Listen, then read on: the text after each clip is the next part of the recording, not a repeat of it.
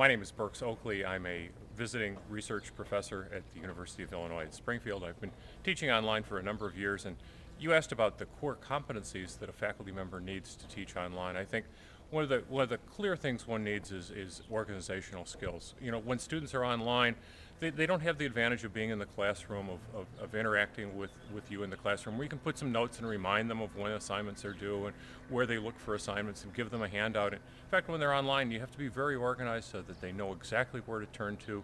In fact, my class that I teach runs on a weekly basis. I start every Monday morning. I open up a new discussion forum for that week's assignment.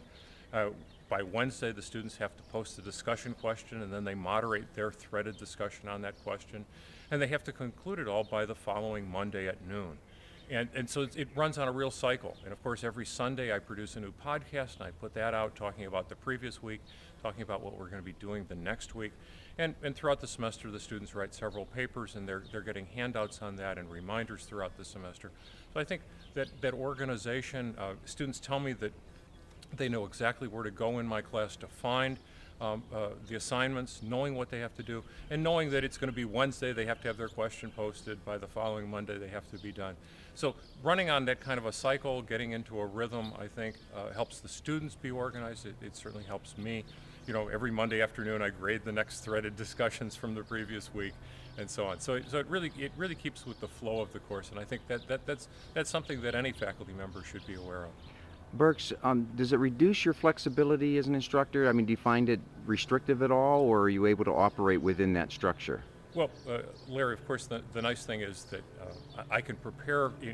We use the course management system Blackboard, and in fact, I can have all of my weekly forums already done and just not made available to the students. And so I just have to get on Monday morning sometime when I get up in the morning, no matter where I am. You know, if I'm in a hotel room, I still have Wi-Fi, and I don't have to really do any work. All I do is open the forum.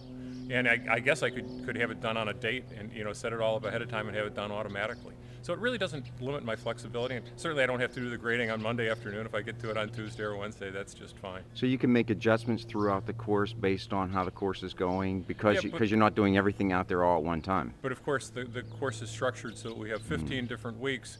Each week we have a different topic that we cover.